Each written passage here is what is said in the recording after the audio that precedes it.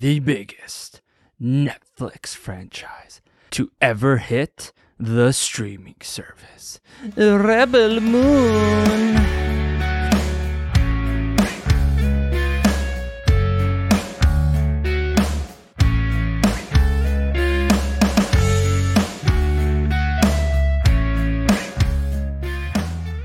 After being shunned by Warner Bros., Zack Snyder returns for an all-new franchise.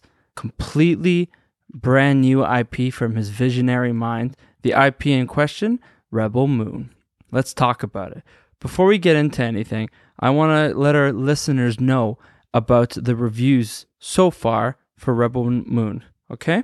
We have a 24% critic score on Rotten Tomatoes out of 149 reviews. And then we have a 62% user score out of 5,000 plus reviews. The movie is 2 hours and 15 minutes long. Jen, what did you think? I'd give it like a 60 or 70. I think that's fair. Yeah. That seems about right. It's nothing. It's not like, I don't know. I think if it was sent to theaters, it probably would have flopped. Yeah, I don't think it was amazing, but it was still like a good watch. Like I enjoyed watching it.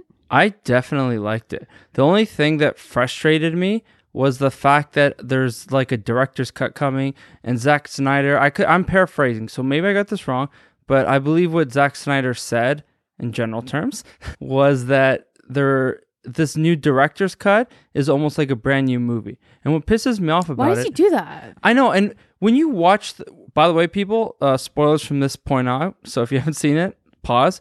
When you watch this movie, you can tell that it was made with a director's cut in mind. Like, there's pieces missing that kind of feel like out of place. Yeah, there's like certain scenes I'm just like, what? Like, what are you doing? Why? Because it's on Netflix. Like, why would you need just to give him the director's cut? And also, like, did they just not bother with the editing because they knew a director's cut was coming? I don't know how movies work. I don't know. But to me, this movie definitely felt like it was incomplete. Yeah, I mean, and like the whole thing with Charlie Hunnam or whatever his name is, that guy, how he ended up betraying them at the end. There was no lead up for that. Yeah, there was no lead up, and they randomly had like a spark, like an emotional spark.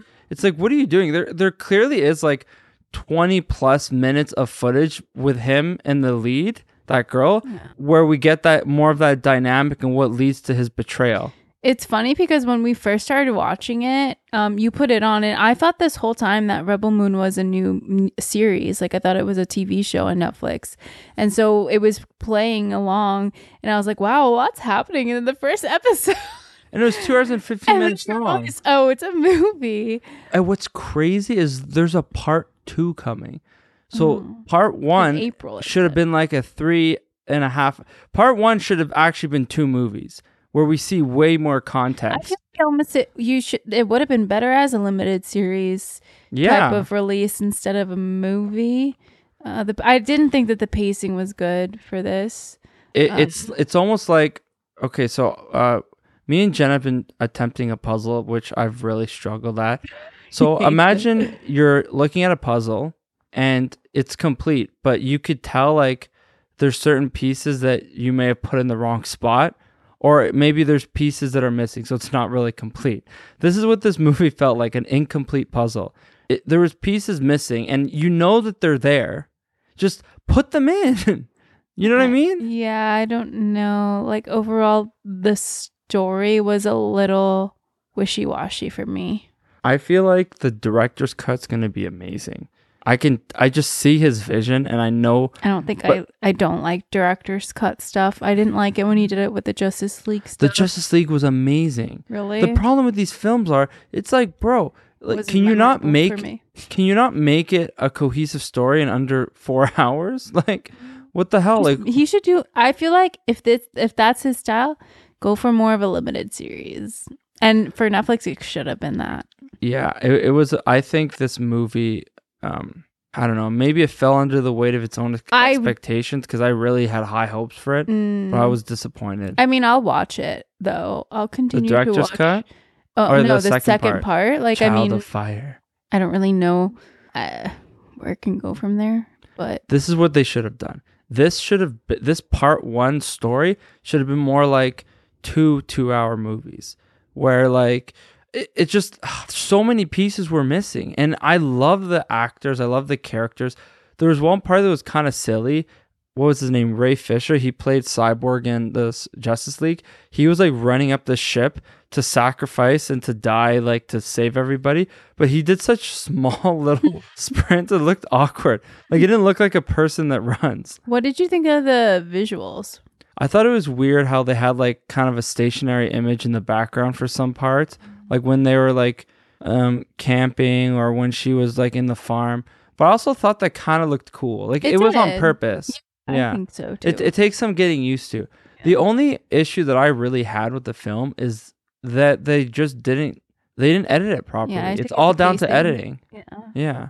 That's all it is. I would recommend people wait until the director's cut, but honestly, if the second one comes out and it's the same shit, it's like 2 hours long. Zack Snyder's like, oh, I have another edited version of this. It's a different film. I'm not watching your movies anymore, bro. I'm not. I refuse to. I'm getting pissed off. Yeah, that's too Stop much. with these director's cuts. Like, why would you want like a B version when you just give me the A+ version? You know, don't give me the mediocre.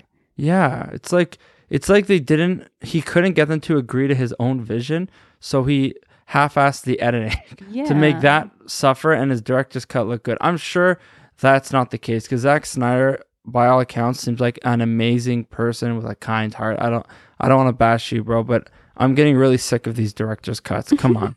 Just not for me. Yeah, it's just not. But I will watch the second one just to see what happens.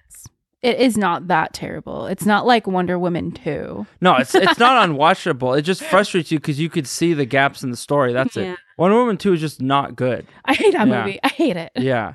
You hate that movie. Biggest letdown. If we're talking about movies that fell into the way of their expectations, Wonder Woman 1984 broke your heart. It's the biggest disappointment I've ever seen in my life. I agree. The thing with Rebel Moon, though, Rebel Moon was supposed to be this massive franchise. They were going to have standalone movies, TV shows, maybe a game, like several movies. Where did it come from? Is it just based off of a book or... Did you hear what I said at the beginning? He made it up. Oh, Zack Snyder just made it up? Okay. He just made it up. Interesting. Right? Listen, peeps. You heard it here, folks. Wait for the director's cut if you haven't seen the original. But if you have seen the original, I wouldn't say it's a waste of time. In fact, I would say it's a okay time. And that's just okay.